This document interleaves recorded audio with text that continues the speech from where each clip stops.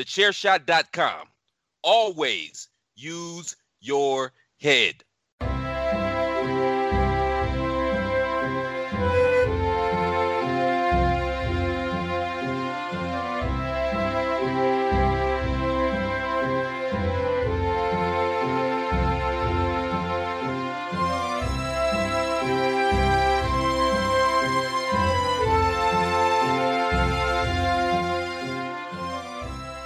Hello, everybody, and welcome to another episode of the Badlands podcast, the only podcast out there that is 100% chiselled and is proudly part of the Chairshot Media Group.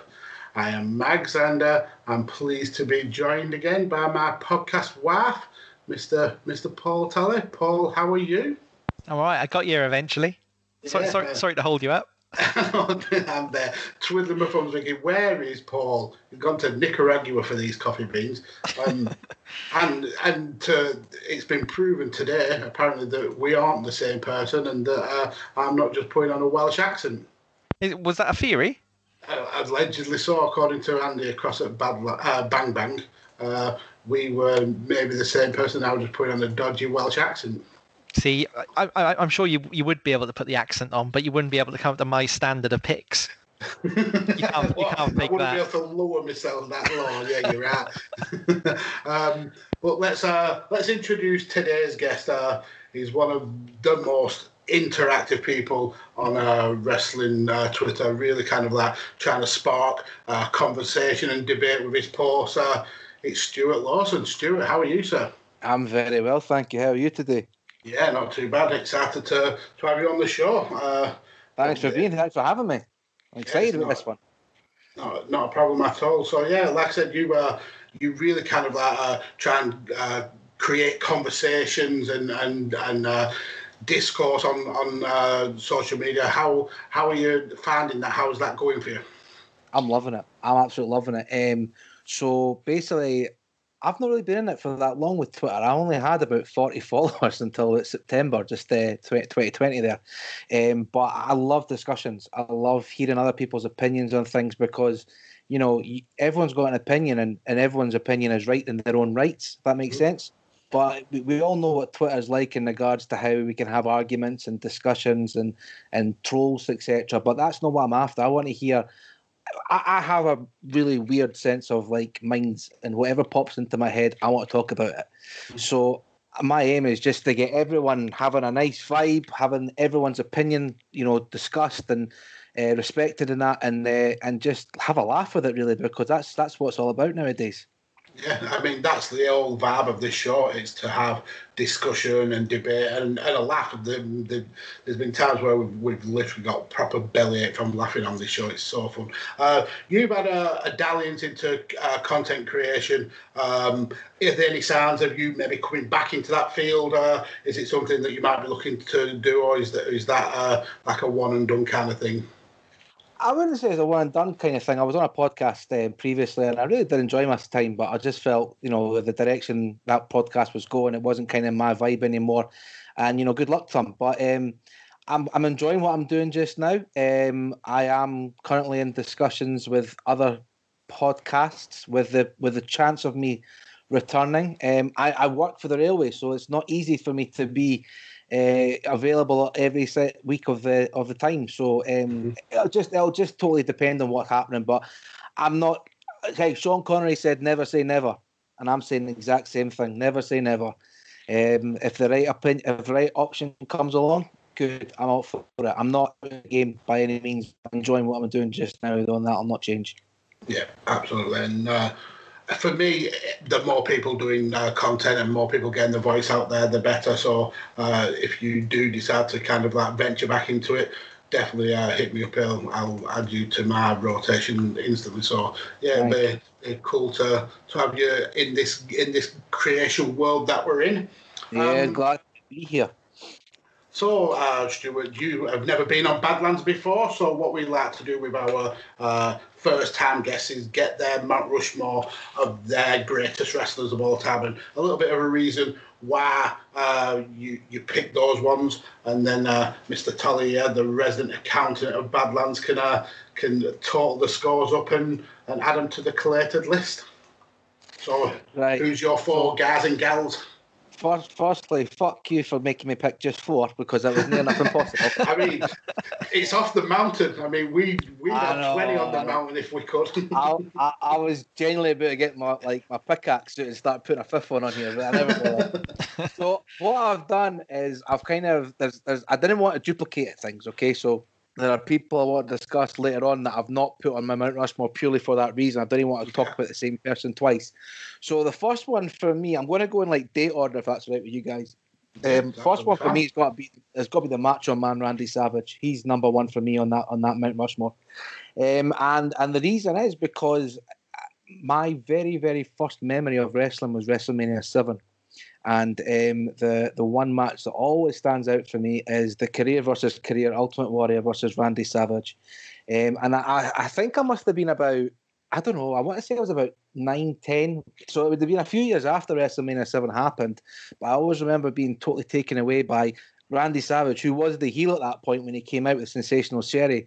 But just the flamboyance of the man, he was just unbelievable. And then obviously looking further back, the Steamboat match at WrestleMania 3, you know, I done a few facts on him last night as well, and he was only one of 10 people to hold the title for 365 days, the WWF or WWE title. But I didn't know he was only one of 2 people, along with Morales, to hold the world and intercontinental title for more than 365 days. So that just shows you how much of a legend he is. I didn't know that. No, I didn't know. I thought it was weird that Pedro Morales, and Savage are the only 2 that have done it. Wow. Macho only ever held the Intercontinental title one time as well, and he's so linked with that title. It's amazing that he just had that one run. Yeah, totally. But I mean, going back to like he retired obviously with in WrestleMania 7, but then going forward, he done the Jake the Snake Roberts angle with the snake biting him in the arm. You know, that's iconic. I mean, and then his WCW run, he wasn't finished after WWE. He wanted to do more, and he went over to WCW and done remarkably well over there. Just, I felt wherever he was, he was a macho man. You couldn't keep your eyes off him. So that's number 1. That's number 1 for me. Well, we've literally just covered all that run of from 1990 into 1991 on another podcast that we call that 90s wrestling podcast. We've been looking at all the pay-per-views, and Jake and Macho Man were literally the stars of all that kind of period. Really kind of stood out. So yeah, it's a great pick. Yeah, they own that. Yeah. Totally. I mean, he was so flamboyant, and he was just, even like at SummerSlam 92, where he had the second Ultimate Warrior match, he was just everything. He was fucking brilliant. So, next one for me has got to be Stone Cold Steve Austin. Now, Darren, you killed me, mate, by telling me that you were being blocked by the man. I mean, I'll tell you the tale. I will tell you this tale. I'm a massive Stone Cold fan. When I was at the heart of my wrestling fandom, he was my boy. But I was tagged in a thread on Twitter, and the conversation got to pegging. Now, I don't know if you know what pegging is. I know what pegging is. Right, okay. I'm not going to explain it. If you want to find it, listeners, go and Google it. But Stone Cold was... Google it, though. Not safe for work. Yeah. But Stone Cold was tagged in that thread as well. So he just mass blocked everybody in that thread, and I got a block for it.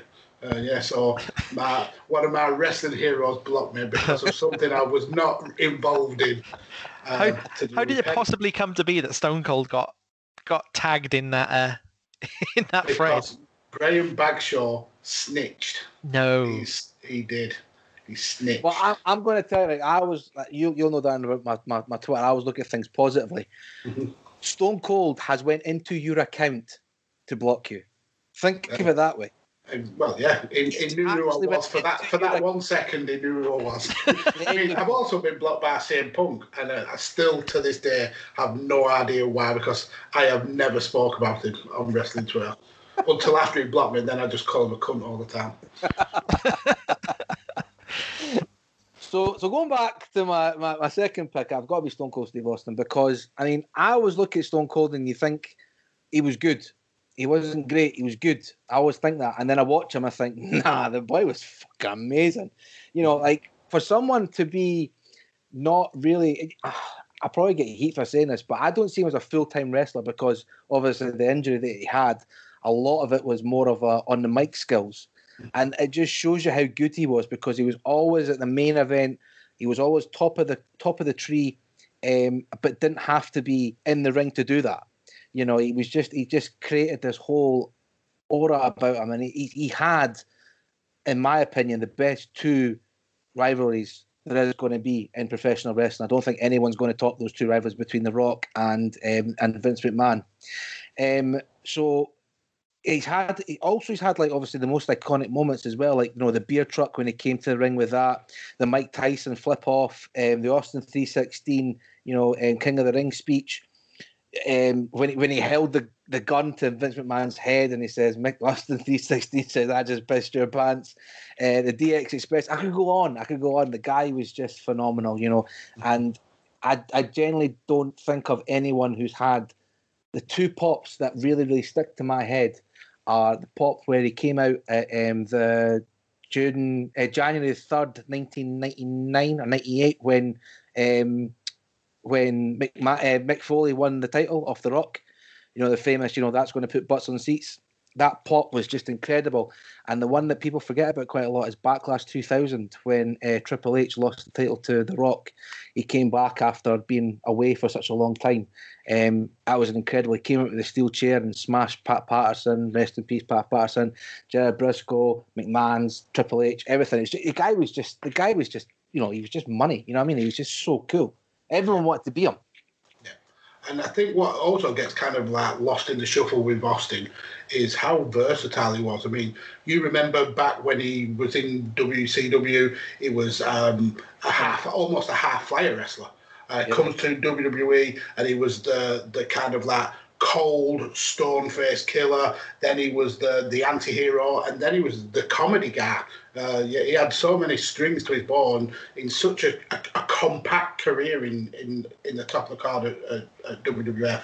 Yeah, it's a great pick, and it's amazing that such a short run, and yet 30 years on, we're still calling him one of the best. 100%. And adapting as well, because he was a wrestler, a technical wrestler in WCW, and became more of a brawler due to the broken neck. It just again goes to show with the versatility of the man. Yeah, absolutely. Great second pick. So third is his partner in crime, The Rock. I've got to put him in there. I mean, and go right off the bat of what you said there, Darren, regarding such a short spirited time. The Rock was only in wrestling for 6.5 years, and that's from like Rocky Maivia all the way to Hollywood Rock. But you think he was there for like decades because he was such a high character. He was such a big personality in regards to, you know, where he was at the top of the list. Here's a question for you though. See, when I say Rock as a champion, what championship do you think of him with? You'd say the world title because he was on the top of the card so much. But I think he was more of an intercontinental level champion. Yeah. Because if you take away his run that he had when he beat CM Punk at Royal Rumble, I think that was 74 days. He actually had the IC title more than he had the WWE title because he had such short. But you always remember him with that title. I mean, that's the same with Austin. To be fair, I mean, he only had one relatively long run, and it kind of shows that they didn't need the title. They didn't need to have the title. No, I totally agree. I mean, but then you also think of The Rock. Is there anybody better than him on the mic than The Rock? I can't. I genuinely, there isn't anyone better than him. You know, and the guy, I genuinely put The Rock as the greatest person that can be babyface and heel and be equally as good on both sides of the spectrum there, because it doesn't matter if he was a heel, doesn't matter if he was a babyface, he was always on top of his game. You've got other people like Triple H, for instance, who was an absolute fantastic heel. He was a good babyface, but he was better as a heel, than he was as a face, whereas The Rock was equally as good on both sides of it. So that's my third one. Yeah, great pick. I mean, I still go back and watch his Dear Billy promo. That's just one of the most comical things I've ever seen in wrestling. It's so good. Or the Toronto one where he done the Rock concert near the end at the Hollywood. Yeah, was it not Sacramento? Was it Sacramento? I was Sacramento. I think he had a point though. Sacramento was shit. Was the Toronto one not where he sung the 12 Days of Christmas to Test? Possibly right. Aye, but yeah, that's what I mean. Though he was just great. Regardless. Yeah, I mean, you could ram off dozens of his mark skills. I mean, and he wasn't a slouch in the ring as well. No. He could still sell a match. I mean, the match with Hogan. He was the greatest Stone Cold Stunner seller in the world. Yeah, I mean, the match with Hogan. Scott Hall had one good sell. The Rock had a catalogue. Yeah, I agree. I mean, the match with Hogan at WrestleMania 18 will stand out to me as one of the greatest things that's ever happened at WrestleMania. Totally agree, and you got to look at that match as well. In the first 2-3 minutes, they were just looking at the crowd, and the crowd was just on fire the whole way. You know, I genuinely felt sorry for. Was it Jericho Triple H that followed that? Triple H, yeah. I felt sorry for them because I think Jericho's openly said that he was like, "I fucking hate this," because how can you top that match? Because it wasn't a 5-star match, but it was just such a good match. It should have gone on last. Yeah, it's insane. It wasn't a main event. Yeah, I know. Madness. Totally agree. Who's your last pick then, sir? Last one is John Cena. And it was a weird one for me because you could have looked at Taker, you could have looked at HBK, Bret Hart, all the rest of it. But see, when you look at John Cena, he's someone that you think of when he was there. You think, oh, I actually put a tweet about this yesterday, I think it was, that when he was around at the time, you're thinking, Christ's sake, is that John Cena again? But now that he's gone and you're looking back, you think, Jesus Christ, how good was he actually there? Because arguably the PG is the hardest era anyone's ever had in WWE because of how limited you were to what you could do and what you could say. Whereas John Cena carried that whole era, SmackDown and Raw, I would, in my opinion, on his back and brought them through. And again, we're talking about mic skills with The Rock. I think John Cena's up there. He's not as good as The Rock, but when you put a mic in John Cena's hand, you know, I always remember the Roman Reigns face-off that they had, where he absolutely destroyed Roman Reigns to the point you're actually watching it with like your hands in front of your face and you're thinking, oh yeah, is he really taking this? Because John Cena killed him on the mic. And another thing as well about John Cena is everyone talks about like the 5 moves of Cena or the 6 moves of Cena. When he wanted to go, he could go. I always remember the One Night Stand 2006 ECW where he fought against Rod Van Dam. That was a great match. Cena really took it, you know, to the absolute high standard there. And also the same with CM Punk at Money in the Bank 2011. You know, that was a 5-star match, which shows you how good it was. So John Cena and obviously with the whole being hated for being such a babyface, a lot of people would crumble under that, but it just shows you the mentality of John Cena, that he thrived on that and he worked on that and it worked so well, you know, with the Let's Go Cena sucks. So yeah, I realise I've kind of rambled on a bit here, but there we go. That's my Mount Rushmore. I'm happy with that. It's an absolutely stellar Mount Rushmore. 4 huge personalities, and all of them have got one thing in common: how good they were on the mark and how good they were at connecting with audiences. Yes, I think they're 4 stellar picks. Thank you. Very, very, very strong Rushmore. And that mixed fingers up at the top because for the first time ever, Stone Cold has the same amount of votes as Ric Flair. Wow. So Ric Flair has been our front runner, I mean, ever since we started doing this. And he's finally been caught by someone, and that person, Steve Austin. And we've got John Cena is kind of hunting down The Undertaker and Chris Jericho now to be the best of the rest. So wow. he's only 3 behind Chris Jericho now. And again, that gap was massive previously. So we still got the same 4: Ric Flair, The Rock, Steve Austin, and Hulk Hogan. But Cena's hunting them down. Good. And how is the Badlands screw job going on? Badlands screw job remains untouched at 13 apiece. Shawn Michaels 13, Bret Hart 13. Wow. Yeah. But yeah, again, Stuart, that was a stellar Mount Rushmore. So let's get into this main topic. Yes. It was actually told to me today that by Paul that we'd actually covered this topic before, and I had absolutely no recognition of it whatsoever. But I went back and checked my like notes from previous episode, and I've literally gone with pretty much exactly the same pick. So I must have had it. So you've done no work for this then. So you've done no work for this. So you've came in late and you've got no work at all for this. Right. I told you in the DMs I'd done 1,800 words for this one. My original one was like 700, so I've gone way in depth on this one. I picked different the last time, but I was doing my research earlier. Yeah. You've gone one different. I was doing my research earlier. I was thinking, I'm sure I've written all of this before. Getting really strong deja vu, but unlike deja vu, it just wasn't going away.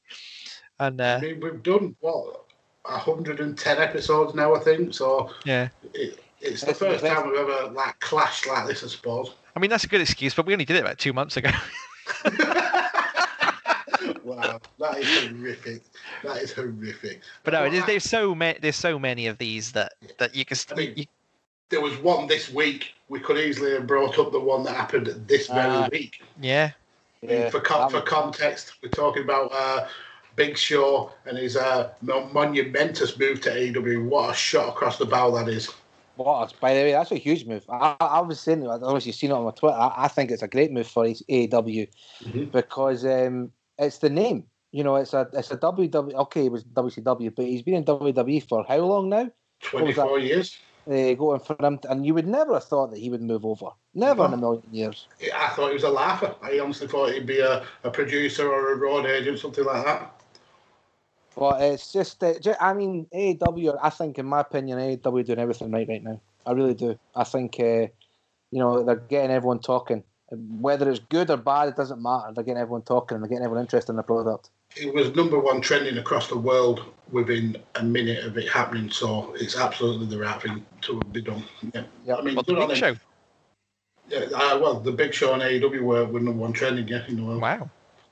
And then Mick Foley tagged some cowed and beef SFG. That was brilliant. That's what I said. AEW says yes to independence.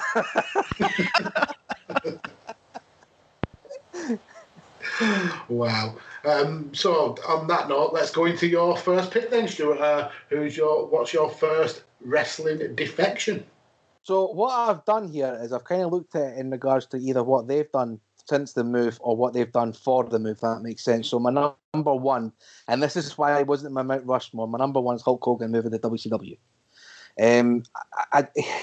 You could speak to anybody, doesn't matter if they're a wrestling fan or not. Everyone knows who Hulk Hogan is. Your grandma knows who Hulk Hogan is. He was just, at that time as well, he was the biggest name, arguably, in the world, along with Arnold Schwarzenegger and Sylvester Stallone. My opinion, anyway. Again, he was obviously such a huge WWF named. Obviously, what was he? 6-time champion, headlined numerous WrestleManias. For him to retire as such, that famous word in wrestling, and then for obviously Ted Turner to bring over WCW and then bring in Hulk Hogan was an absolute massive move. He legitimized, in my opinion, WCW. He made them a force to be reckoned with before it was really even off the bat. Obviously they had a previous background with Jim Crockett Promotions and all that kind of stuff, but they really made them a mainstream, television program just by having Hulk Hogan there. And what I have to say is WCW, they worked with him brilliantly. The first match they ever had was against Ric Flair for the WCW title. That was a match that should have been in WWF territory. That should have been WrestleMania, but for some reason they let Randy Savage go against Flair, which was a great match, don't get me wrong, but everyone wanted to see Ric Flair against Hulk Hogan because it was like a Muhammad Ali against Mike Tyson. It was one of these dream matches that everyone wanted to see, and for them not to do it was just stupid in my opinion. But again, the reason I've put him there is because of what he done. Whether it was sole purpose was to piss McMahon off and really make him, buried under the bankruptcy or whatever. He did a really good job at trying to do that because obviously with the whole heel turn, the greatest heel turn in professional wrestling, in my opinion, that'll never be rectified. It'll never be duplicated. It was just a total wow factor when he moved to the NWO, and then moving forward, what he done with the NWO, he was brilliant. He was absolutely fantastic, and my biggest memory of him as well is the Goldberg match at Georgia, Atlanta. In the Dome against Goldberg, on Nitro, where he dropped the title to him. that was one of the best ever free television matches I think that's ever happened. Not in regards to the match itself, but to the star standard and to really the whole electricity of it. And yeah, I have to put Hulk Hogan number one in my Mount Rushmore for moving over. Yeah, so it's an obvious pick. I mean, it's one that I actually haven't put on either my original research or this research, but I totally get why you have it was a massive move, and it legitimised WCW. It's as simple as that. It made them those kind of like disenfranchised fans stand up and think, wow, this is big. But not only just that, as well, by having the name of Hulk Hogan in your roster, that brought over your Lex Lugers, your Randy Savages, your Nasty Boys, and all these other people as well, because they thought, well, if Hulk Hogan's there, that must be a legit program. Let's go over and let's see what's happening over there. Yeah, and he was very much integral to that, because he knew he could work with these people. He knew that they were safe, and he played a big hand in bringing a lot of those people in. And it's interesting you mentioned about the Ric Flair match.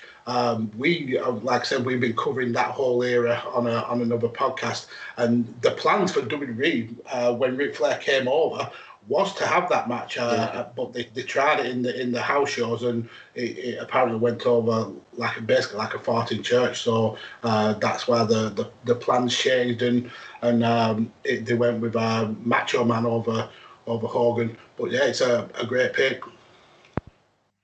It's a fantastic pick. I think I put it on last time, if I remember rightly, because it is just it's a momentum shifter. Yeah, but not good enough to put on this one though. like I said, I try to challenge myself and go for different picks this time. So I think it's my turn to go first this week, Paul, and I might as well use the one that I didn't mention last episode. So let's go back to 1999. And in that period, WCW was very, very political. It was quite a hard place to work if you weren't a big star. You didn't have creative control. If you were on the undercard, you were kept down. You were frustrated. You struggled to get your name on pay-per-views. And around this time, WCW started to offer wrestlers who were not happy their unequivocal releases. And one of the first people to take that offer up was Scott Levy, also known as Raven. He went back to his stomping grounds of ECW. But this move inspired a group of people to all conspire to jump ship at the same time. So you had Chris Benoit, you had Dean Malenko, you had Perry Saturn, and you had Eddie Guerrero, all defecting to the WWF in one fell swoop. So at the time of their move, Benoit was actually the WCW World Heavyweight Champion. He just won the vacant title by beating Sid Vicious at Sold Out. But the truth behind that was that the head booker, Kevin Sullivan, decided to give Benoit the title as a kind of like a peace offering and an attempt to keep him in WCW, because those two had been at each other's throats for months over Kevin Sullivan thinking that Benoit was having an affair with his wife Nancy, which he ended up actually having an affair, and they would end up getting married. So on Nitro, it was actually stated that Benoit's title win was not valid because Sid had his foot under the ropes. But if you check the WWE record books, it's actually the title win still stands, and Benoit is recognised as the WCW champion. So the four guys appeared on Raw, January 31st, 2000. They were there as the guests of Mick Foley, and they were quickly involved in a storyline where they were trying to win contracts, and they had to face off different members of DX in a series of matches.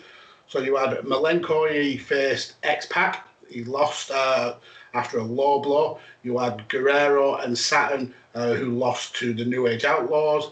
And then you had Chris Benoit, who lost to Triple H, even though he had Triple H tapping to the crossface. But the ref, unfortunately, was unconscious.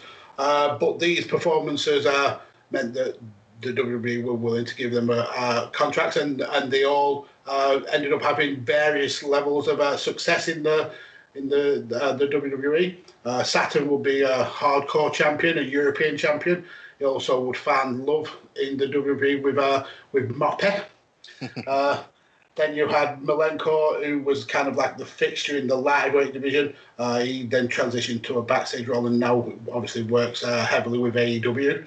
And then you had Eddie and Chris, who ended up both being world champions at WWE. And then obviously the famous WrestleMania moment where they both were champions at the same time. Unfortunately, they both weren't long for the earth and passed away soon after. Eddie from acute heart failure from the years of abuse and alcohol abuse and substance abuse that had caught up with him, despite him having a significant lifestyle change. And then obviously Benoit was in way more gruesome circumstances with the double murder suicide. But yeah, my first pick is 1999 and the defection of the Radicals. So that's your Mount Rushmore finish then? Yeah, pretty much. All four of them. Yeah. I have to say, by the way, that's a great shout. But I have to also say that what an entrance they had! What a debut! You know, they're sitting in the front row with Road Dogg as well, and they got in a scrap with the Road Dogg. Is that right? Yeah, Road Dogg hit. I think Road Dogg hit Saturn. That's right. And yeah, and I'd play Saturn with the mop, man. That was brilliant, man. That was all because he had was that not because someone gave him a potato and he went fucking Raj? Yeah, a guy called a jobber called Matt Bell. He strung on him, so Perry Saturn went in a bit heavy. So Vince gave him mopping, and it absolutely worked until Raven, and Terry Runnels fed him through a wood chipper. Fed her through a wood chipper. Is that it? It's a great pick, and for me, it's kind of it's linked to the Hulk Hogan pick that Stewart made, in that it's kind of symptomatic of where WCW went wrong, because they started really going for the big names who were at the end of their career, and letting go amazing talent. And say what you like about Vince, I don't buy into this bullshit. He hasn't got an eye for talent. He's got an amazing eye for talent, and he was taking WCW's best talent for the next, as you say, Eddie and Chris Benoit. Unfortunately, what happened, but they would have had long careers after that. Chris Jericho obviously had a really long career. They basically Vince basically pulled the rug out from under them by taking talent like that. And it really went full circle. That between Stewart's first pick and my first pick, that's the kind of boom period of WCW in a nutshell. Yeah, I totally agree with you. That's the rise and fall of WCW right there. Mm-hmm. Absolutely. Don't need to watch DVD, guys. We just listen to this podcast. but apparently they got their no compete clause overturned because I can't remember who it was, but someone who works high up in WCW threatened Eddie Guerrero with a knife, and Eddie Guerrero reported it, and they were able to get their no compete clause taken out and appear for WWF straight away. Well, they were also they were meant to be bringing Shane Douglas with them. And they all conspired to not bring Shane Douglas, so it didn't only just get screwed by the Clique and that group, but also the Radicals didn't really want much to do with him. No wonder he hates WWE. Yeah. Would they have came back as Dean? That's my only question. Or would they came as Shane? We need to do a Mount Rushmore of nearly men one day. People who are on the cusp of greatness but never quite got dropped the last minute. Pete Best. You need a fucking series of that, no one episode. So, Stuart, let's go to you, sir, for your. I mean, I'm jumping ahead, Paul. Is that staying on our Mount Rushmore? Are you going to use your power veto? Great pick. I love it. Yeah, brilliant. Stuart, let's go to you, sir, for your second pick. Okay, so my second pick is going to 2006.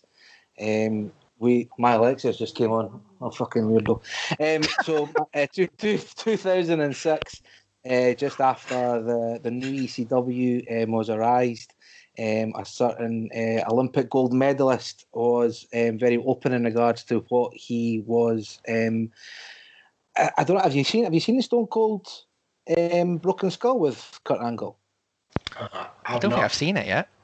So basically, Vince McMahon, I think it was the Marine, was supposed to be to Kurt Angle, and he was obviously looking forward to that because it'll give him a break so he can recover and all the rest. Obviously, they eventually went to John Cena, but I'm using Kurt Angle moving to TNA as my next one, and the reason behind that is what he did for TNA. So at the time, obviously in 2006, the roster consisted of like your Road Dogs, Billy Gunn, Team 3D, Jeff Hardy, Kevin Nash, Scott Steiner, and Sting, all massive names. But I genuinely believe that Kurt Angle was the first WWE person to move over, because you could argue that about Road Dogg and Billy Gunn, but the way they left, and Jeff Hardy as well, with what was going on in his personal life, you obviously knew why they were no longer with the WWE. But Kurt Angle was a massive change. You know, obviously they had Sting and, like I say, and Steiner and Nash and Team 3D were very, very powerful names in the wrestling world. But the pop that Kurt Angle got when he came up with the USA flag and the music hitting was just absolutely incredible. And I genuinely believe that TNA at that moment was recognised as the second company in the world, whereas previously they were kind of still looked upon as the NWA indie type company, whereas with Kurt Angle being there, it solidified them as a proper, company. Because I genuinely believe that Kurt Angle was the best in the world at that point in terms of wrestling ability, and I think he's absolutely one of the best there's ever been. And his best years were with TNA. Everyone remembers him WWE, but I genuinely think his best years of wrestling were with TNA, and what he done there was absolutely amazing. And like I say, he made TNA a force. And not only that, what else he done? He moved. He kind of had the leverage to let TNA go to like New Japan Pro Wrestling. If you remember, Kurt Angle came back with the IWGP title. He took off Brock Lesnar. Did he take off Brock Lesnar? He took off Brock Lesnar, didn't he? Yeah, he did. Yeah.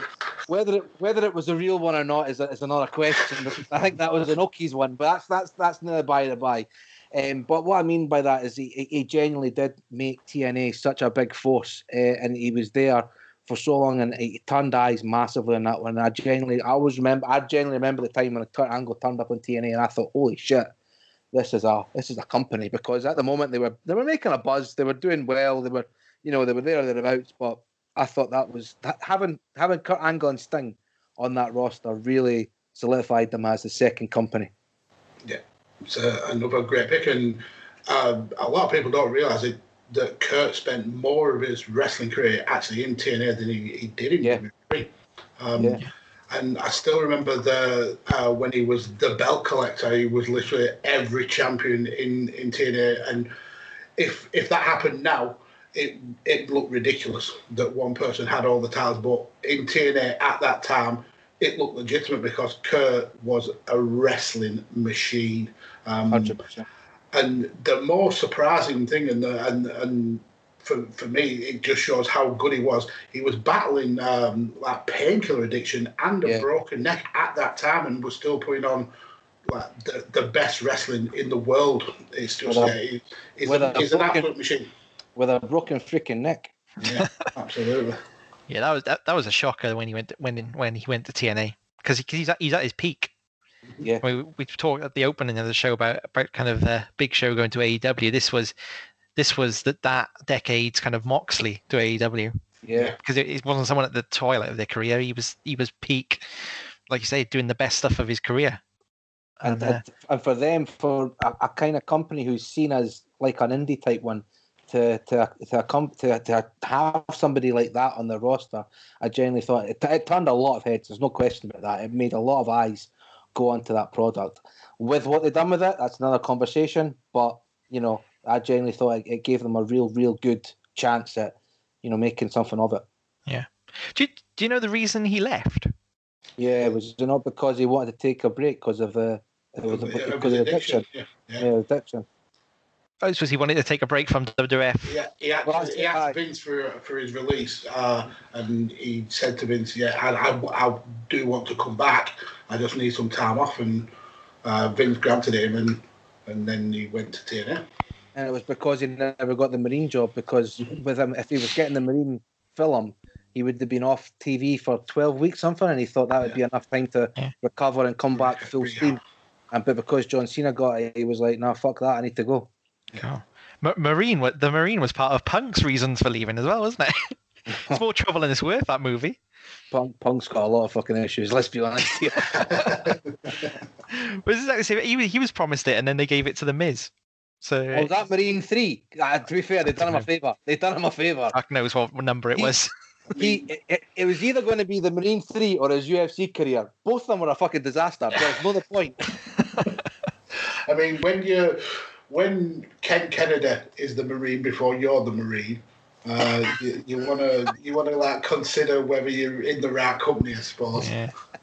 I don't think you really want to be the Marine. I mean, how many Marines have there been in WWE? Randy Orton was the Marine once. Yes. Kennedy, Cena, Miz. Was Ted DiBiase one as well? Yeah, he was. He was, yeah. Austin wasn't a Marine, was he? What was Austin? The Condemned. The Condemned. Movie that is, by the way. Vinnie Jones. Oh, by the way. Yeah, but another great pick. Collie, your first pick. Right then. I'm going to go for Mr. Hulk Hogan. To WCW. But not to WCW. TNA. No, not the TNA. It's amazing how many Hulk Hogans you could put in. But I'm going for Hulk Hogan from AWA to WWF. Yeah. Because it was an absolute monumental clanger by AWA, and it was the making of WWF. It was huge to kind of create WWF as it is today. So Hogan, he had a brief period with WWF previously, which didn't really go anywhere, and then he left, did a bit of time in New Japan, and then obviously his big Hollywood break came when he was cast as Thunderlips in Rocky III in 1981. Now, apparently, this Vince Senior was in charge of WWF back then, and he was not interested in crossover mainstream appeal at all. He thought it opened up the business too much and gave too much away, so it kind of killed Hogan's chances of going back to WWF dead. But AWA saw the potential in it, and brought him in for the kind of, again, for that crossover appeal and for the kind of publicity it would generate. So he went to AWA very quickly. Obviously, he'd been in the film, so he was already immensely popular, and he very quickly became the top babyface and started to generate that kind of Hulkamania vibe that would go on to become kind of legendary. But although AWA were keen to harness that marketing power of Hulk Hogan, they were led at the time back by Vern Gagne, and he's a traditionalist who believed the best wrestler should be at the top of the company. And that kind of manifested himself as he was top of the company for a long, long time. And when he retired, he handpicked Nick Bockwinkel to succeed him and do much the same. He thought he's the best wrestler in the company, and he should hold the title majority of the time. And so what will follow is something that I think is kind of unthinkable, really, if you put a modern day wrestling context on it. But they never made Hulk Hogan the world champion, despite how popular he was. He went into a series of matches with Bockwinkel, and every single one would end in a DQ or a screwy finish. There was one that Hulk Hogan won, only for it to be overturned several days later by the management. So even though he was far and away their best, the most valuable star, they just wouldn't make him world champion because he wasn't the best wrestler. So while this is going on, the WWF passes to Vince Jr., who, as we know, loves the crossover appeal and loves the mainstream appeal, and that's very much his thing, and that's the direction he wanted to take WWF. So he capitalized on Hulk Hogan's frustration, and in 1983 he signed him. Like I say, taking away AWA's biggest star and very quickly creating WWF's biggest star. And then Hogan would kind of, him leaving, you said when he went to WCW, a lot of talent followed him. Similar here. as the years went by, a lot of talent followed Hogan from AWA to WF, including Mr. Perfect and Shawn Michaels, Marty Jannetty, and really kind of, again, pulled the rug away from underneath AWA. And we don't need to talk about what Hulk Hogan did once he got to WWF. He became the Hulk Hogan we kind of remember. And so I'm going to go for that Hulk Hogan defection. But like you said, it's amazing. You could pick his WCW one, you could pick his TNA one, you could pick his defection to NWO. It's just every move he made was money, earth-shattering, and money. Yeah. It's a great pick. It absolutely is a great pick. It just goes to show. I mean, Hogan gets a lot of grief now, and rightly so. His politics and his kind of attitude, he gets all the grief that he should get. But in terms of creating buzz and being the biggest star in wrestling, without a shadow of doubt, he knew how to make money for himself, and he knew how to make big moves. So yeah, it's quite right that he's on this Mount Rushmore at least once anyway. So you agree with that? Yeah, it's staying on. So let's go to you, Stuart, for your third pick. So mine is going, and it's kind of the same term of what I've went with WCW Hulk Hogan. I'm going to go with Chris Jericho AEW. Now I could go Chris Jericho WWE, which is what I thought you were going with, Darren, originally. But I'm taking Chris Jericho AEW, and the reason is I genuinely believe that AEW would not be the name power it is today if it wasn't for Chris Jericho. A lot of the hardcore wrestling, majority of hardcore wrestling fans know Kenny Omega. They know the Young Bucks. They know what Cody Rhodes has done since leaving WWE. But your mainstream people didn't. They don't know really who Kenny Omega is. You know, they don't know who the Young Bucks are, but everyone knows who Chris Jericho is. And for him to sign and to do the announcement in Florida, you know, it was just it was something that I didn't think I would see. Again, we're talking like the Big Show going to AEW. In a million years, you would never have thought Chris Jericho would leave WWE, let alone sign for another company outside of America, let alone inside of America. But I genuinely feel that Chris Jericho has been one of those people who has always kept up with the times. He's always changed his gimmick. He's always changed the way he is. And it works so well. The Alpha Club, Chris Jericho, is by far my favourite Chris Jericho. I don't know why. I just thought he was just totally badass. I don't know if it's because he got the leash taken off him and he could do what the hell he wanted to. He had so much free reign. But the whole Kenny Omega build-up for New Japan Pro Wrestling, Wrestle Kingdom 13, was it? Or 12? One of them, whichever. I loved it. It was something I hadn't seen from Chris Jericho before. You know, just the whole aggression coming out of him and that. And it might be because I got to meet him at that time. Yes, I met Chris Jericho. All the best. You know, happy days. Genuinely nice guy.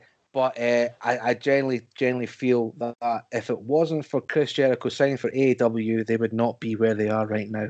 And also to put the belt on him as a first champion made total sense, because he legit made AEW a force to be reckoned with, like I said previously with Hulk Hogan at WCW. By putting the belt on Chris Jericho, it got so many eyes on them, it got so much buzz. It was all in the first one, wasn't it, in Chicago, where he dressed up as Pentagon and the lights came up and it was him. Things like that. It was just he had this ability to just make the smallest thing a fireworks show. People say now that Chris Jericho's finished. No, he's not. He's not finished. He's just, I don't know. He had little mistakes, but he's got to remember he's 49-year-old. You know, he's not a spring chicken, but he's still at the top of his game at the way he is now. And AEW wouldn't be. You wouldn't have got a John Moxley. You wouldn't have got, you know, the Jack Swagger or Jack Hager or whatever. You wouldn't got all these people if it wasn't for Chris Jericho, because he made people believe that AEW could turn heads, and they have. That's my third pick. Yeah, and I don't think that the true kind of gravitas of Jericho's move to AEW has even been realised yet, because what he's doing with the younger stars, helping like build them as characters. Yeah. I mean, Orange Cassidy, MJF, Sammy Guevara, Darby Allin, all got the rub from working with Chris Jericho. And I honestly think he will be back in WWE. I think Vince, he would be one of those people who Vince would take back with open arms. Yeah, well, that's a Royal Rumble. That's a Royal Rumble entrance, by the way, right there. Yeah. Oh yeah, so it is a great pick, and it did exactly what you said. It legitimised AEW as we're not here to mess about. This is going to be a big force in wrestling. Yeah, I'm not sure AEW happens if Chris Jericho doesn't go to New Japan. Yeah. And fights Kenny Omega. I agree. Yeah, because that whole that captured a lot of people's imagination, and it got it captured Chris Jericho's imagination. By captured Chris Jericho's imagination, yeah, definitely. And I've forgotten his name, the Impact guy, the manager, Callis. It got him involved, and he kind of was a marketing force behind all that. Because like you said, the hardcores, they know who Kenny Omega is and the Bucks are. I love Kenny Omega. I think he's fantastic. There you go. But Jericho is a level above them in wrestling as a TV program. And I would genuinely have put Chris Jericho. So I would have put Chris Jericho as my Mount Rushmore overall. But because I knew I was talking about him here, that's why he's not getting an extra point for me, I'm afraid. Oh, he's struggling for votes as well. You should have. Sorry, Chris. You've done him dirty there. Yeah, I mean, I'm open and honest that Jericho will always be my goat. I mean, even the politics and the dodgy decisions aside, in terms of in the ring, there is nobody for me who has reinvented himself and kept himself relevant as well as Jericho. And my favourite introduction to a new company was Jericho when he came on Raw in 1999. I think that's the best entrance of a wrestler ever. And yeah, he's the Painmaker, the suit wearer, the list of Jericho, bit of the bubbler. The guy's a marketing machine, and yeah, I think without him in AEW, AEW certainly would not be the company that it is today. Yep, agreed. Good pick. Okay, let's go back to me for my second. And which one of these do I re-go over? For me, there's one standout, not particularly because of how monumental it was in terms of that being a huge moment in wrestling, but for what it kind of signified. For me, it was the first time I really kind of realised that maybe kayfabe was now becoming not a thing. So I'm going to go with Rick Rude. Rude was one of the wrestling world's biggest stars going through the early 80s until he had to retire in the mid-90s. Former Intercontinental Champion, WCW International Heavyweight Champion, United States Champion. And he came from that kind of Minnesota hotbed with the likes of Tom Zenk, Nikita Koloff, Barry Darsow, and Mr. Perfect. But in November of 1997, for me, he destroyed kayfabe when he defected from the WWF to the WCW. He'd actually come back to wrestling in January of 1997. He'd stayed away for 3 years because he collected on an insurance policy, which he had with Lloyd's of London, and he had to retire due to injury. And he had a storyline with Shane Douglas and ECW before doing a little bit of colour commentary over there, and he had a hand in Jerry Lawler picking up wins in that kind of like tiny WWF ECW crossover that was happening at the time. But then we fast forward to August of 1997, and he returned to the WWF as the insurance policy for China, Triple H, and Shawn Michaels. A group that obviously we now know as DX, but they weren't known as that at that time. And whilst on screen, he actually seemed like he fitted in with the group, but apparently backstage it was all business. He didn't hang around with the guys after the shows. He would only meet up with them for storylines and scripts. But then we get to the 9th of November, and something happened that made Rick Rude realise that he didn't want to work for this group. He didn't want to work for this company anymore. He watched his faction mates take part in the Montreal Screwjob. And he was 100% in the camp of Bret Hart, and he felt that it was disgusting the way that the former WWF champion had been treated, and he was so disgusted that he rang Eric Bischoff, who was the head of WCW, and told him what had happened and that he wanted out. So Rude told Bischoff that he wasn't actually even on a guaranteed contract, and he was only being paid per appearance. So the night after Survivor Series, Rick Rude turned up to WWF tapings and appeared on Raw with the rest of DX. But Rick was fully aware that those tapings wouldn't air until the next week, which was the 17th. So at Raw, coming from Cornwall, Ontario, he actually appeared in Cincinnati, Ohio, live on Nitro. Which would have been a 12-hour drive, and he was clean shaven, and all he had was his mustache. But on Raw, he had a full-grown beard. So in the ring, we had Bischoff and NWO proceed to absolutely shoot on Shawn Michaels, absolutely shoot on Vince, and just destroy the kayfabe world by slating the two and slating the Screwjob. He also encouraged Bret to come and join WCW and the NWO, but to add a little bit of an extra twist to this, Rick Rude had also, like I mentioned earlier, he'd been working a little bit with ECW, but ECW's show was actually syndicated, so it wasn't shown live. It was on at different times in different markets.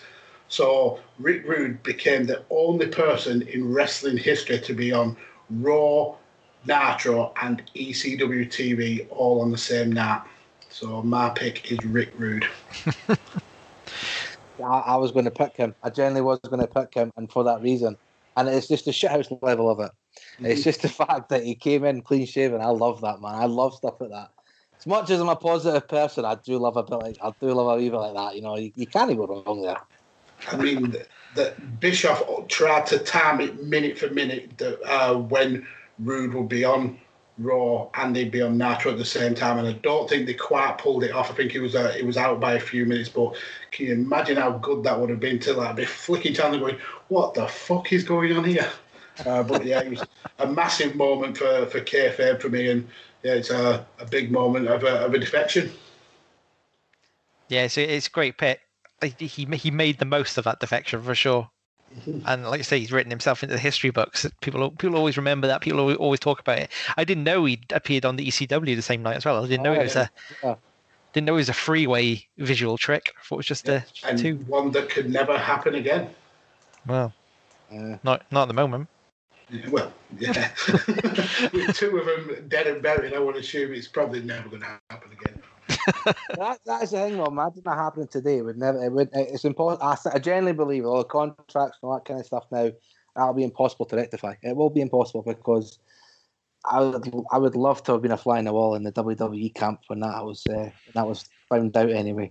Yeah, because I think that was the second person. Because I think Macho Man as well. I believe Vince was wondering where Macho Man was to do commentary, and then somebody went, Vince, check TNT. He's on Nitro, and Vince had no idea. He was trying to find him in the locker. It also happened with another one who may come up depending on whether vetoes are used later on. But Paul, is that staying on? Yeah, it is staying on. And you were just saying there it couldn't happen again because of contracts and stuff. I mean, it was still a bit of a shit show back then, wasn't it? And it, like the Monday Night Wars couldn't happen again like that. No. You turn up for work and your talent wouldn't be there. It's stuff like this where Vince started insisting on no compete clauses being in the contracts, because he'd been essentially screwed over by so many talents doing this and working on handshake agreements that now he locks down everybody to a contract. Yeah. Which you Also, can back totally then he used it. understand. Sorry, go for it. No, then you can totally understand why. Yeah. But back then he WWF were in financial problems as well, so they couldn't even fight it, even if there were contracts in place and they were being breached. They didn't have the money to fight it. Yep. So Right, if it's staying on, let's go to you, Stuart, for your final pick, sir. Right, how long have we got for this one? Because I love this one. I love this one. Right. So my last pick is going to go to. I'm Scottish. I'm a Rangers fan. So's Drew McIntyre. He's my boy. I'm picking Drew McIntyre, right? And it's for anyone who's listening to this who doesn't understand what Drew McIntyre has done to British wrestling, please look it up, because if it wasn't for him, there wouldn't be NXT UK. There wouldn't be nothing severely close to that. And it's generally, I believe, down to Drew McIntyre. So he's left WWE on I wouldn't say bad terms, but it wasn't great terms in regards to what his personal life was going through. And for anyone who's watched this documentary on WWE Network, you'll understand why. So to get a bit of backstory, ICW, something that I am so mad in love with, Insane Championship Wrestler, Mark Dallas from Glasgow. He's got an absolute gem on his hands with this. And Drew McIntyre was the very first ICW heavyweight champion. It was a heavyweight championship back then. So Drew McIntyre's left WWE. He's expecting a call from Mark Dallas. Doesn't receive it for the first few days because they're friends, which you can understand why. But then, and I've generally spoke to a lot of people in ICW. The referee Thomas Cairns, Simon Cassidy, the announcer Billy Kirkwood, the commentator. They didn't know this was coming along. They didn't know Drew Galloway was actually coming back, or Drew McIntyre, whichever way you call him, was called Drew Galloway when he wasn't in WWE ring. So the lights have went out and it's come back, and for people that have not seen it, he's got the hood over. They don't know who it is. He takes the hood off. It's Drew Galloway. The place erupts. He's got a totally different look. If you remember when Drew McIntyre was in 3MB, he was clean shaven. His chest was clean shaven. He kind of looked like the pretty boy. Whereas this is now 3-4 weeks later, he's now got a beard. He's now got he's looking very, I don't care. He's looking masculine and stunning in my eyes. I love him, right? He's an absolute stud. And it just totally just made a massive pop within not just ICW, but British wrestling, because they were thinking there's a legitified superstar back. And then what he done with ICW was just unthinkable. He took him to a different heights. He just took a mega star, and not just for ICW, but for himself. So what he done was he was getting the gigs, he was getting the contracts. He then became ICW heavyweight champion.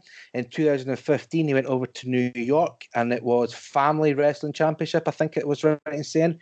He fought Matt Hardy in New York for the ICW Championship. He then made it the ICW World Championship.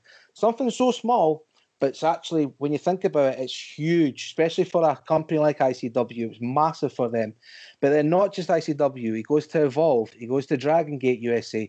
He has his big run in Impact Wrestling. This is all because he's reevaluated himself and reinvented himself in the way he is. And now look at where he is. Now look today. Okay, he's not WWE's champion, but what a year he's had. 2020 Royal Rumble winner, NXT former world champion, two-time WWE World Champion. The guy is a legitimate superstar, and I genuinely believe if it wasn't for his entrance back in ICW, none of this would have happened. And he's openly said, because he was going to Australia, he was going to America, he was going to Canada, he was fighting in Germany, he was fighting in wherever in Europe. He was the first travelling world champion since Ric Flair. And we were talking about how we were talking about Kurt Angle, how he was Mr. Champion.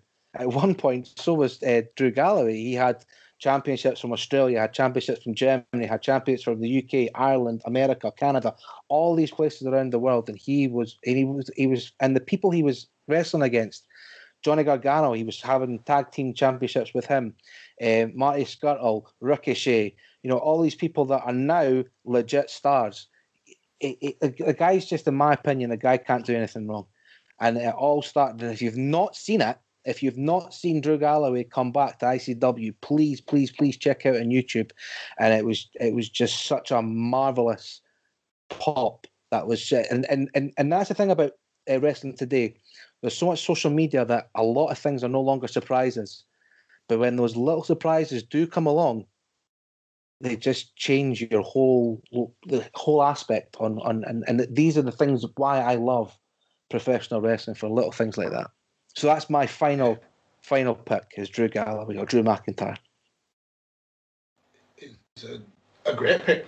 Absolutely is a great pick. Do you think he was saddled with a lot of pressure in his initial WWE run, with him being labelled as the chosen one? Do you think that worked against him? I think, if I'm being honest with you, I think that didn't help matters, no. But if you actually think about it as well, he didn't really have a big... He kind of... I'm going to digress, but I talk about the X Factor a lot. And the reason being Elton John... I'm a huge Elton John fan, but he hates the X Factor because what happens is people become stars overnight. They don't have the background of going through the clubs. They don't have the pubs. They don't have being heckled. This was exactly the same with Drew McIntyre, Drew Galloway then. He was very much... He went from, Irish Whip Wrestling and ICW straight into the big time. He went straight into Florida Championship Wrestling, but he was only there for a few weeks. And then he was on SmackDown. So you're looking at such a small career, and he's been expected to be the chosen one. So I think it's a bit of both. I think the expectations were far too high for him, and I think at the same time, you're a youngster. You've made your dream. You're in the WWE. You're the Intercontinental Champion. You're in your head thinking you've made it. It can easily happen. People do have these perceptions that are incorrect, and only through hindsight and maturity do you realise that you made a mistake as such, or not a mistake, but you could have done things differently. Yeah. So it was a case of too much too soon, and he wasn't in the right kind of headspace to be the guy that he was pinned to be. Needed that breakaway, like I said, reinvent himself, come back, and it's been the one of the best things in WWE for a hell of a long time. Totally the most legitimate champion that we've had in since Brock Lesnar. It's as simple as that. He made the match with Brock Lesnar absolutely made Drew Galloway a massive, massive star in it, and he's spent a year and he's just been the face of Raw. It's as simple and clear as that. During the hardest period ever, nobody would have...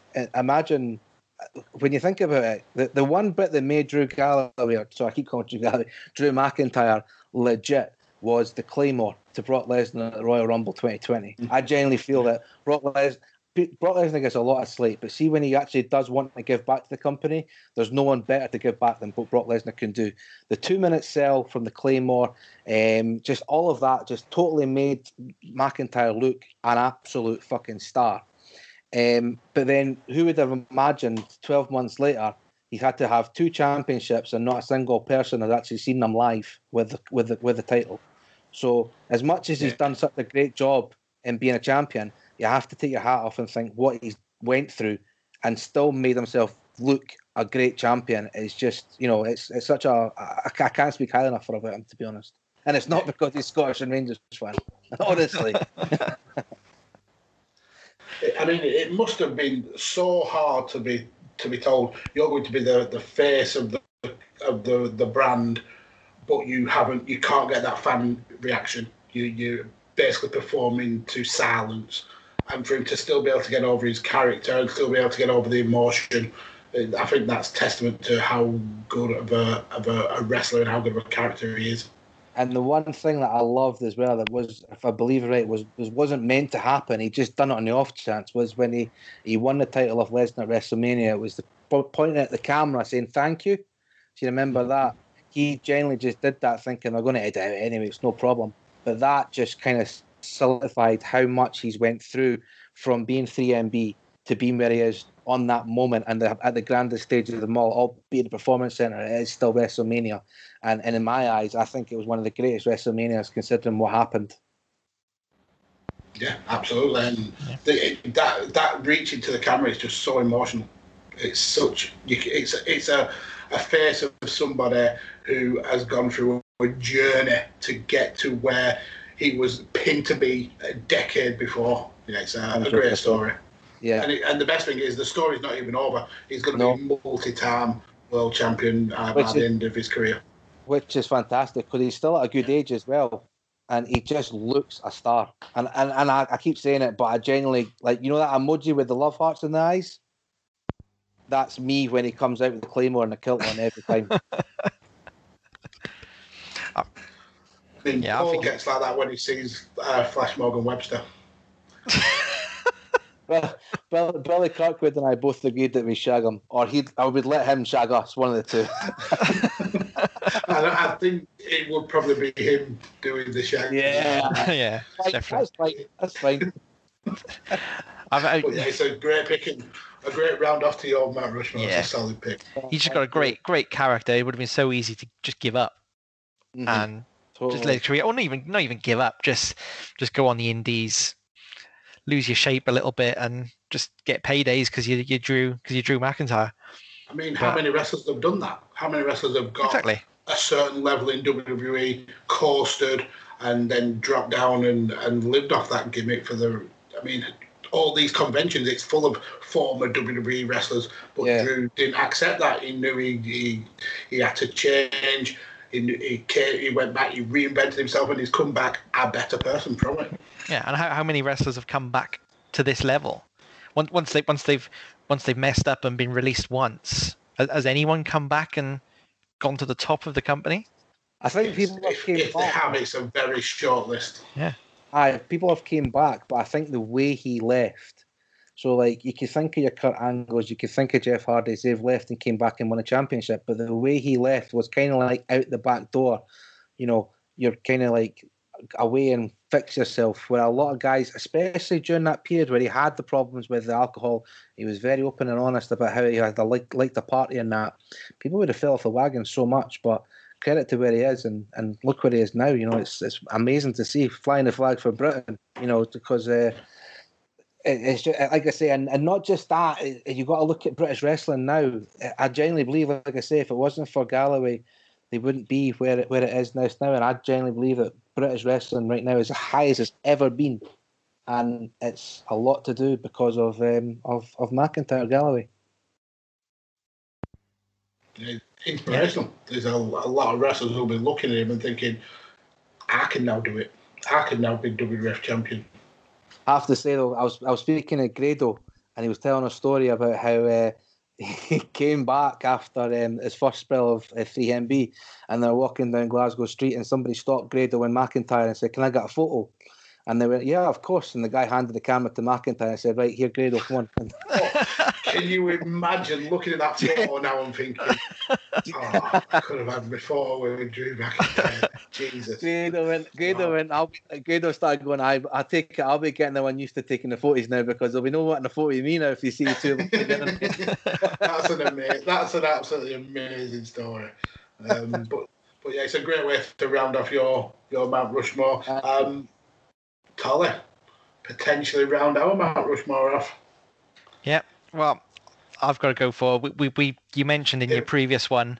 If it's another Hulk Hogan, I'm ready to it. I'll just let you know. It's a TNA run now.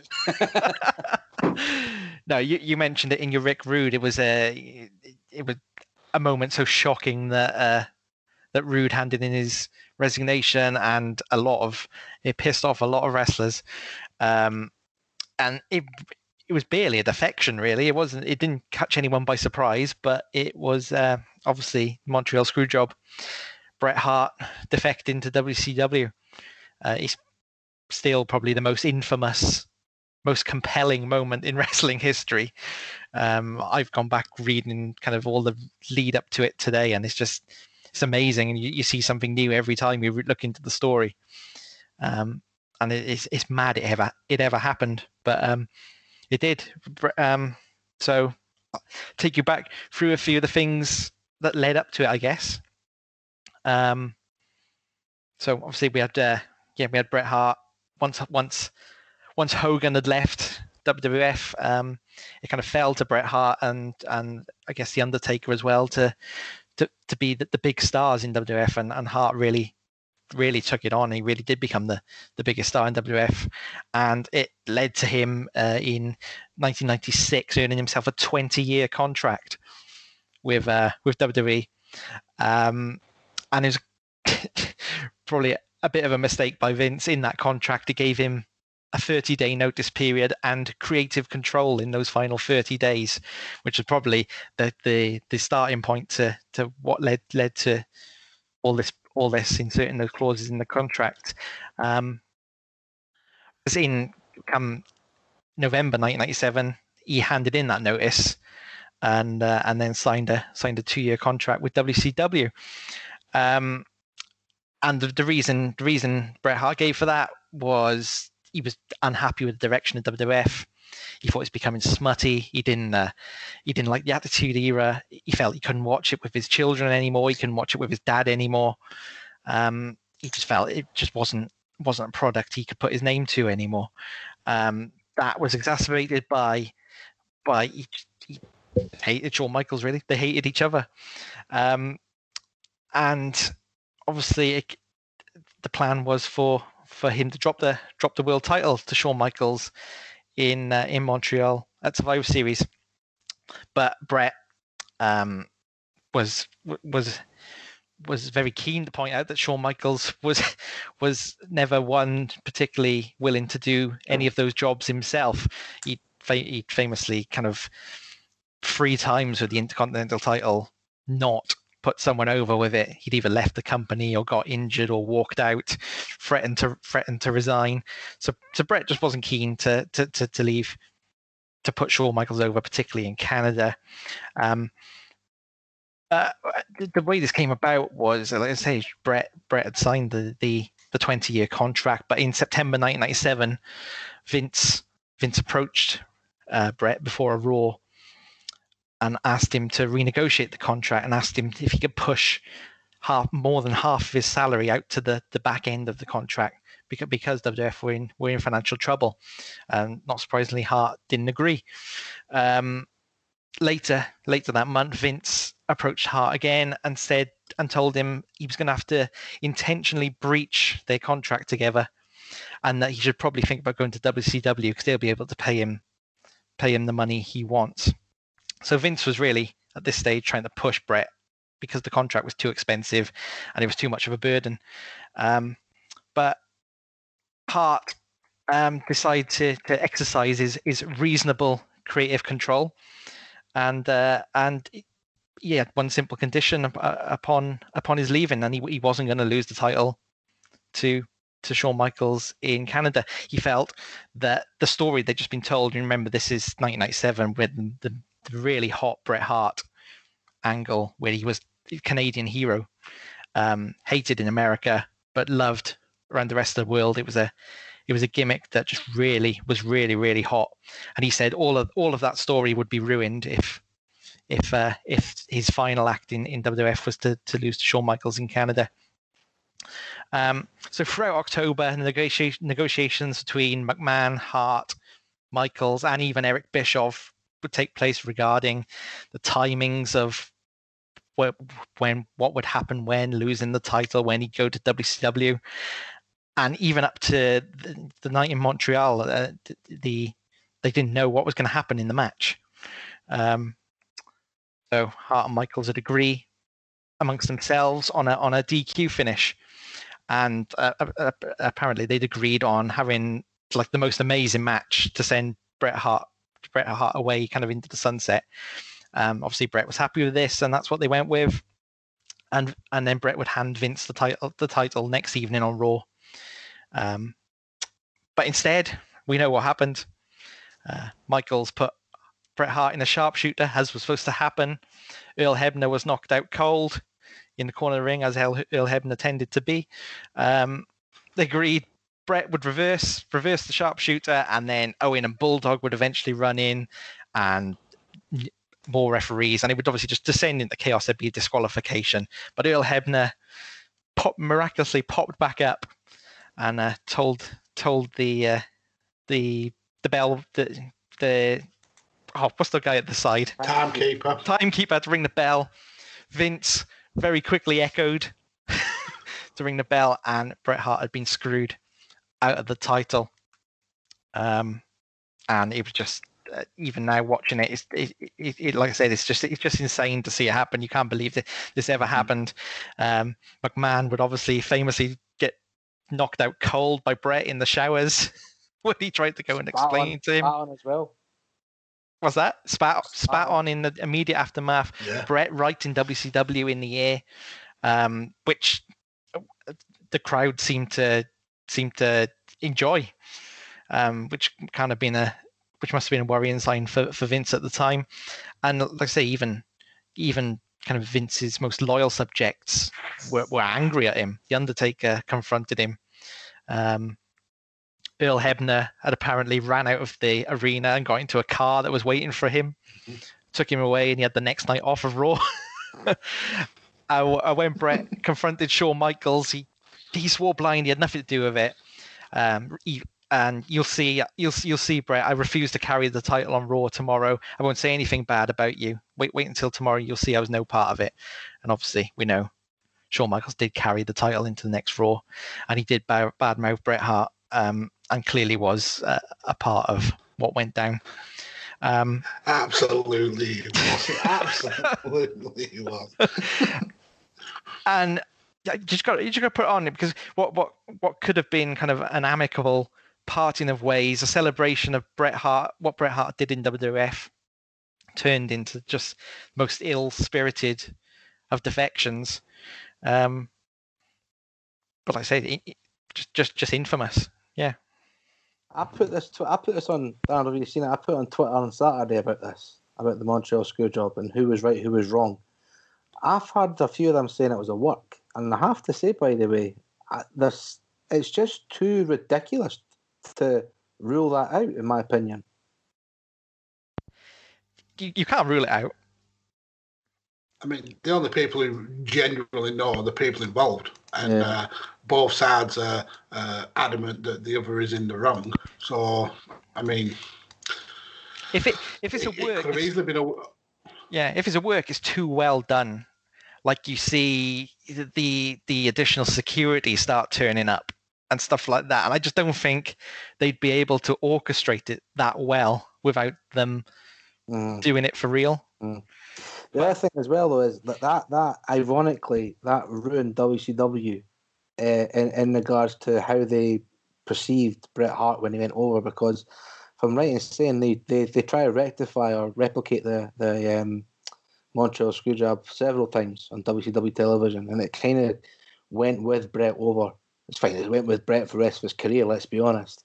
But the fact that they kept trying to replicate, and I believe in saying that was why Bret became a referee in the Sting match against Hogan, because they were trying to do a Montreal Screwjob, and they just didn't know what to do with them. And they didn't know what to do with them, and they thought that was the best thing to keep, reminiscing on his WWE career, which in theory was not the right thing to do. Bret, you could just let him run with the title like he was in WWF.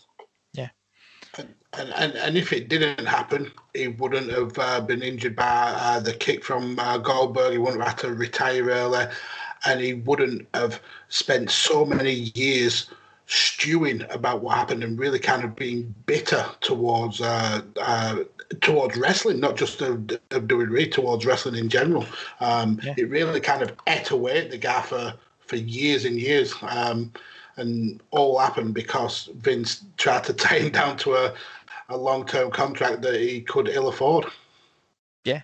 And he still hates like people that were involved, because I'll never forget Triple H against Undertaker at WrestleMania 28, Hell in a Cell.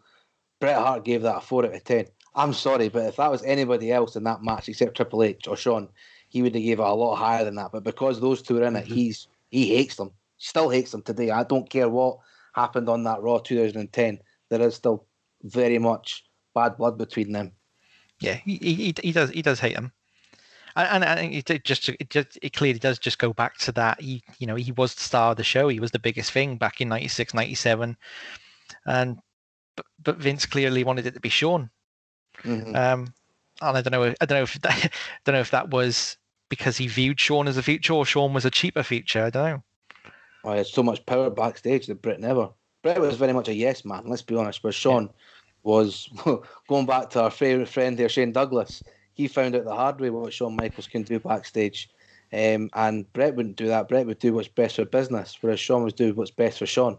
Which, in theory, is why he wasn't in my top four, my Mount Rushmore, purely because of his attitude in those eras. You know, when was it they had the Iron Man match? Was it WrestleMania 12? Yeah. So the WrestleMania 13 was supposed to be Sean replicating that and giving it to Bret Hart. He was supposed to go over, but all of a sudden he loses his smile and has to vacate the title. You know, just little things like that. Yeah. I watched a Cultaholic video recently, and it was on about Shawn Michaels' run with titles in the WWF, and he's actually dropped more titles in terms of like giving them up than being pinned or submitted for him. He only ever got pinned for titles like 3 times in his career, and yet he dropped them 5 times because he didn't want to do the job to people. It's not surprised, and I guess those were latter in his career as well. He was probably the losing ones. Yeah. Well, one of those 3 was when Undertaker said he's going to kick the shit out of him unless he drops it to Austin at WrestleMania 14. I mean, one of the more infamous ones, and it shows how evil of a politician he was the European Championship with Bulldog. Bulldog's sister, I think, had cancer, and he wanted to win it as a testament to her. And Sean came with, "Oh no, it'll mean so much more if you let me win it, and then you can beat me for it." And that never happened. He won the title, kept all of it, and then dropped it to Triple H, which is just absolutely ridiculous how that went down. Yeah, it was so bad for politics in his first run anyway. Then he found God. Luckily, he kind of redeemed himself. Yeah, when he found Jesus. But it's something I found in researching this today, going back over it, and it's something I've not come across before, and I don't know if you've come across it. Bret Hart wrote an open letter to Shawn Michaels in the Calgary Sun newspaper about a month before Survivor Series. And you talk about pipe bombs. This is one of the best pipe bombs I've ever read. I could read it to you. It's quite long, but I suggest you go Google it, go find it, and it is Bret Hart's open letter to Shawn Michaels, and it definitely breaks down the fourth wall, and it it's nasty, deservedly nasty. But I've never seen it before, and I was using this Dave Meltzer Wrestling Observer annual from 1997, and some of the stuff they've got in here from 1997 is amazing, and it's got that letter reprinted in there, and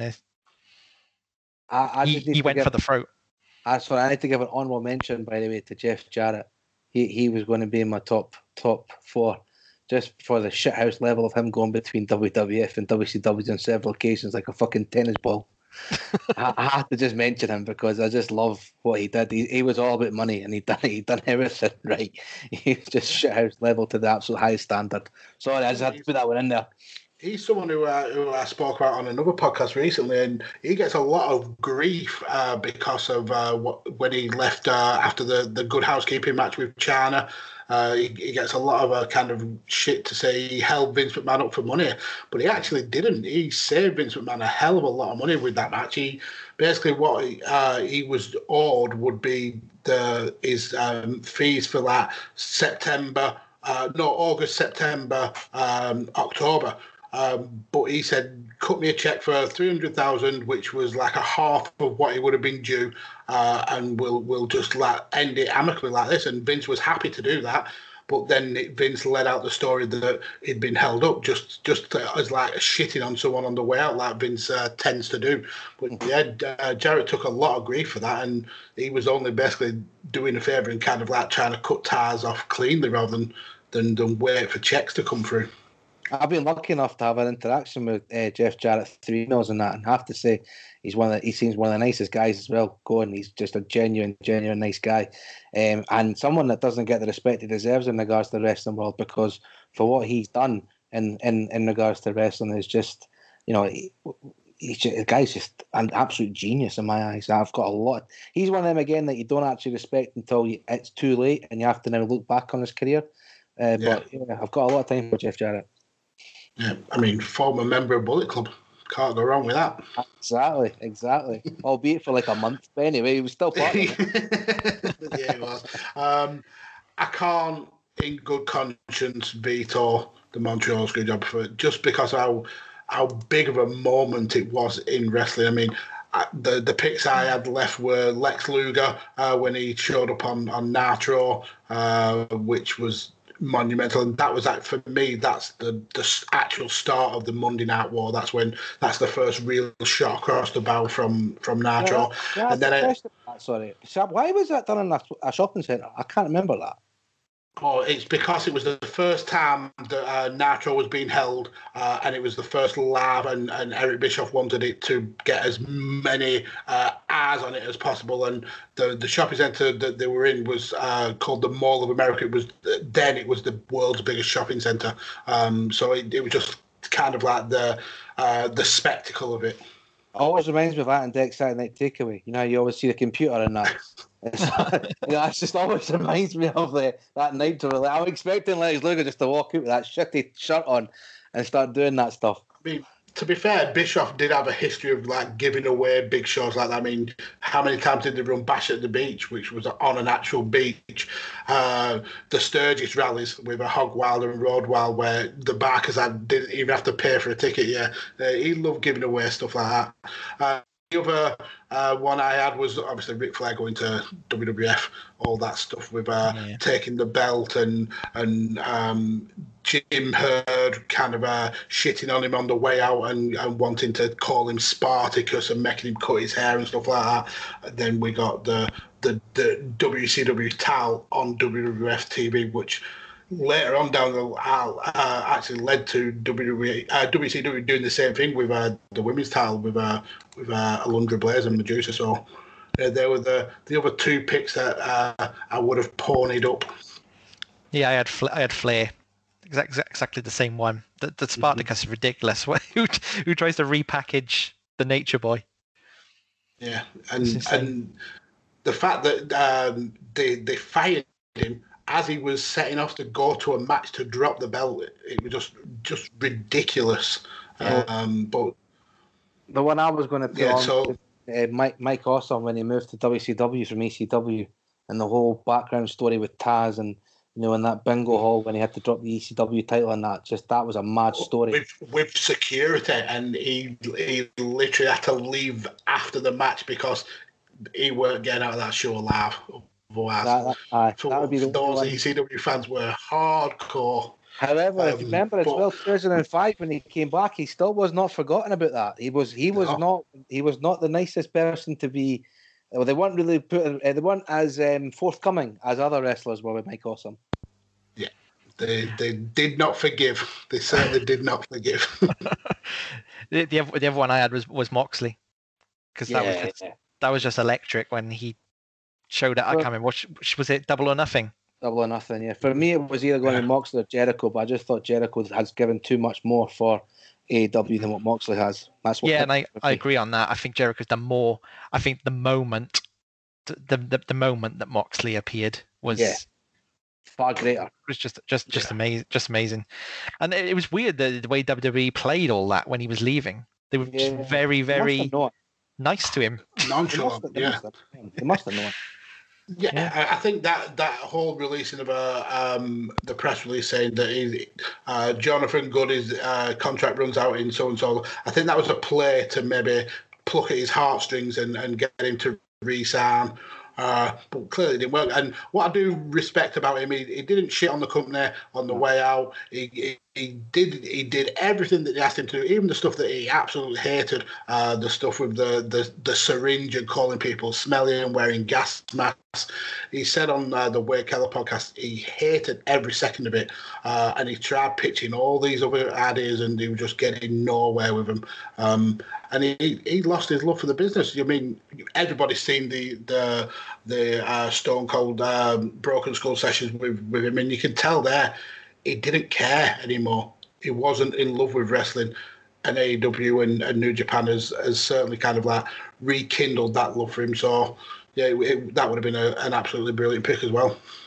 And also, he's not shat on WWE since he's went over like others have. That's one thing with AEW that I didn't like is the fact that they just keep on nitpicking at WWE. Just, focus on your own product and, just rather than constantly have a nit battle with another company. John Moxley's went over there. He's been John Moxley. He's not meant. Dean Ambrose has been mentioned a couple of times, but not from him.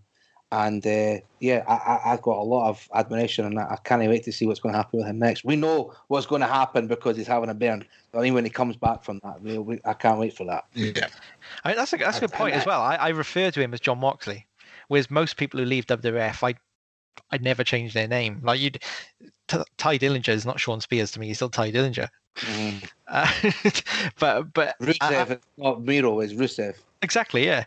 And I'm not someone who was aware of John Moxley before he became Dean Ambrose, so I haven't got like that tied to him before. But he's completely, yes, you are John Moxley. Soldier. Yeah.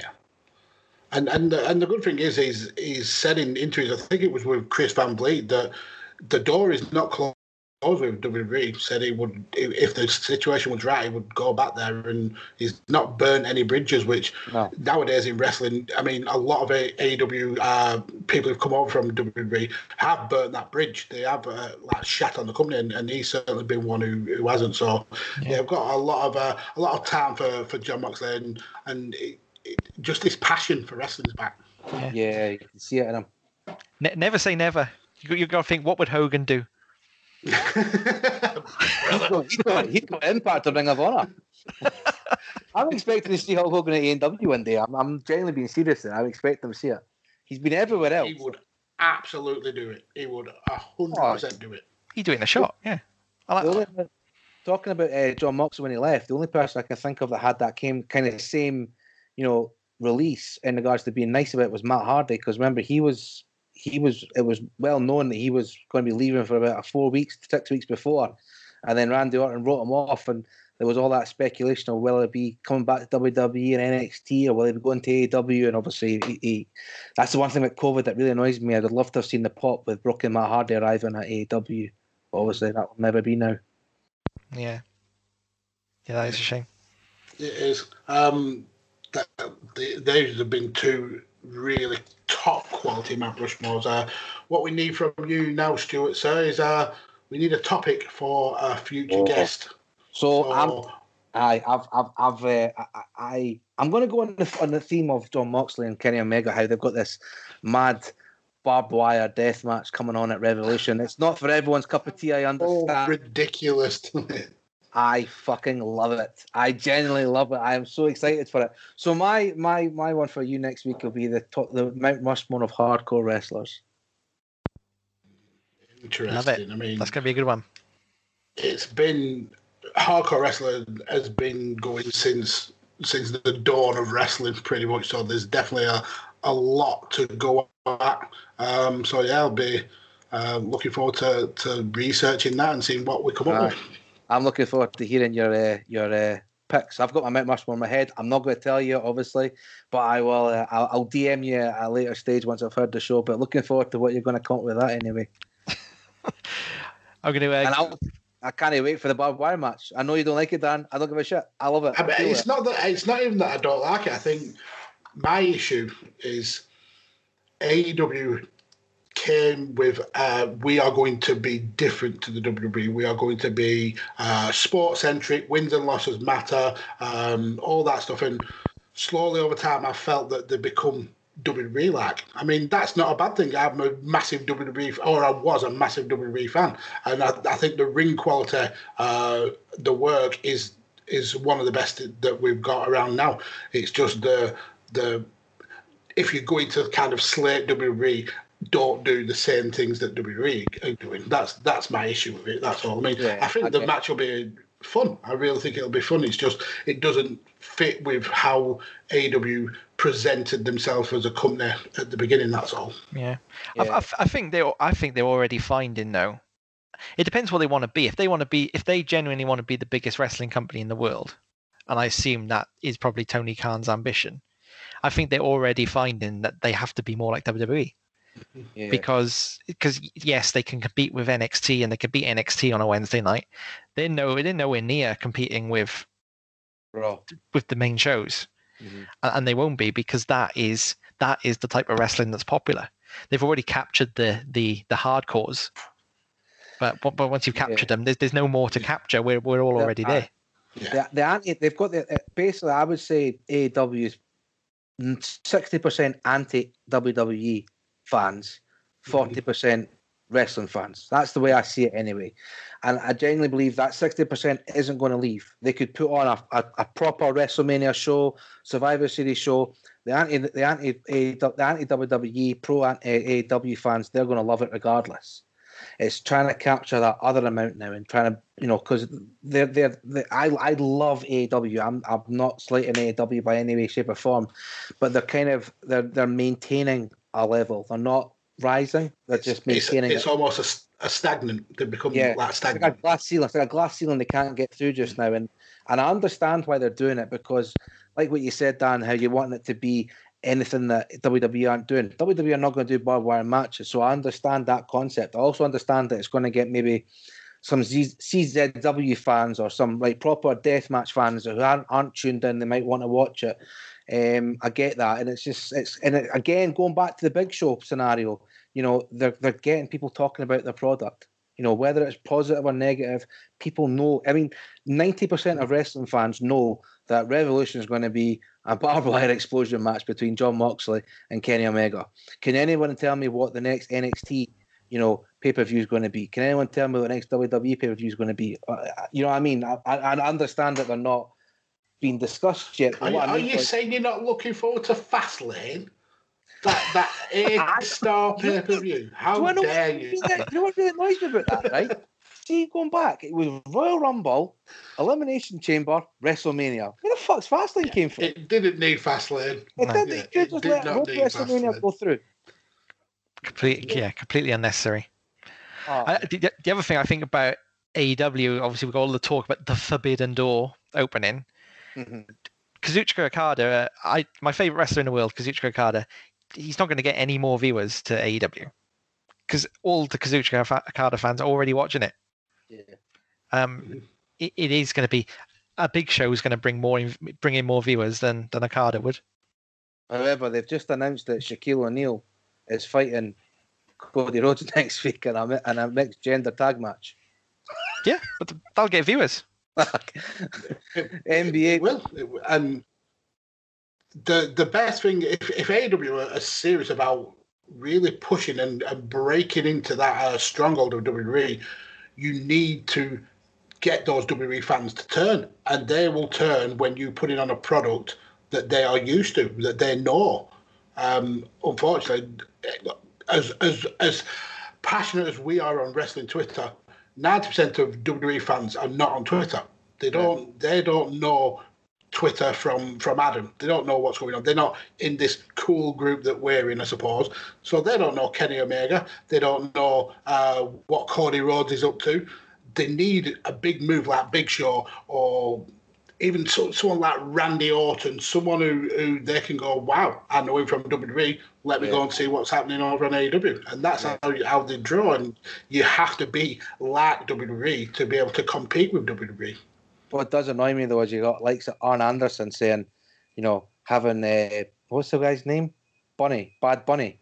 I feel so old that I have no idea who Bad Bunny is, by the way. But anyway, he's saying, having people like that is stupid. That totally tarnishes your company. Whereas now, he's going to be walking to the ring on Wednesday with Cody Rhodes against Shaquille O'Neal. So is that not the pot calling the kettle black there? Yeah. And the best part of that was when he said, if these people aren't wrestling fans, what they're doing in our business. Bad Bunny is a massive wrestling fan. He did a song called Booker T, for fuck's sake. Okay. He loves wrestling. He's got the 4 best-selling pieces of merchandise currently in WWE. The guy loves wrestling. And that's how you build a fan base, by drawing in those mainstream... WrestleMania 1. Just look at WrestleMania 1 card. Muhammad Ali, bloody what's the boy? Liberace. Yeah. That's how wrestling Captain Lou Albano. Captain Lou Albano, yeah. But that's how wrestling became what it is today, because of the rock and wrestling. Simple as that. Why change things? I always say, if it's not broken, don't change it. No. Arn Anderson would never have signed Thunder Lips from Rocky III. Or Mr. T. Or LT Taylor, or whatever he was called. Well, Stuart, this has been great fun. I've absolutely loved this. I'm glad that you agreed to come on the show. Tell everybody where they can get hold of you on social media and get involved in the conversations that you start there. Sure, I'll just talk over your wash machine if that's all right. So yeah, I know it's so loud, isn't it? Well, it was. I don't know what you're laughing at. You just got your coffee 5 minutes ago. I noticed that and all. Yeah, well... 2 hours to get your coffee, for fuck's sake. So yeah, you can find me on Twitter. It's slawson1417. That's slawson1417. What you're going to find there is, like Darren said, there's a lot of discussions. I like having chats. I like hearing everyone's opinion. Every opinion does matter to me. We have fun with polls. We have fun with discussions. It's not just wrestling. We've got movies, sports, computer games, everything. Just, anything that pops into my head goes on our Twitter page. And it's just, let's have some fun. Everything is all good in my hood. That's really me in a nutshell. And apologies if I went too long, by the way. I realised the time and I thought, holy shit, what's happened there? Absolutely not a problem. The longer the better for us. We love the stories. We love the debate. So yeah, it's absolutely fine. Love it. We love tangents. I love the ones that go off in tangents. I've had an absolute blast, guys. So thank you so much for having me on. I've really enjoyed that. It's been brilliant. You are more than welcome back anytime. Thank you. Tolly, your favourite time of the week, though? Yeah, well, I've got a good excuse to get through it quick tonight because we have gone on a bit, haven't we? so you can follow us over on Twitter. He is at Dej Kirkby, DEJ Kirkby. I'm at Rain Counter. We're both at Badlands Pod, and we're both on a range of different kinds of podcasts. And if you go to your favorite podcast provider and type in the following, you'll find them and lots of other cool content creators as well. So if you go over and you subscribe to Visionaries Global Media, Darren's got plenty on there. They're all good fun to listen to. You subscribe to 5 Nerds Go. I'm over there. Darren's usually with me as well. It's Shooting the Sports-ish. If you want to go venture away from wrestling and into the more real sports world, if you like. Oh. And it's real to me, damn it. And of course on Chairshot Radio, where you can find our newest Badlands episodes every single Thursday. If you enjoyed it, subscribe and listen again next Thursday. We'd love to have your ears. You're missing one, sir. You are missing one. Oh, Love Wrestling. Love Wrestling. Yeah. Yes. Go over and check out, follow Love Wrestling at Love Wrestling, and also check out the YouTube page on Sunday brunch. Me and Darren will be appearing on that every now and again. We're really excited to be doing that. Mm-hmm. So plenty of stuff there. Go follow all that and like it and subscribe it and whatever else you need to do to boost our profile. and always use your head. We'll speak to you next week.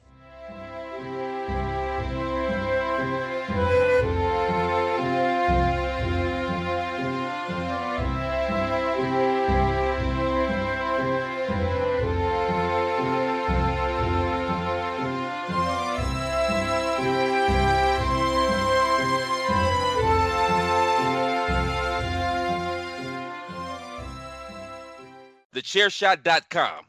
Always use your head.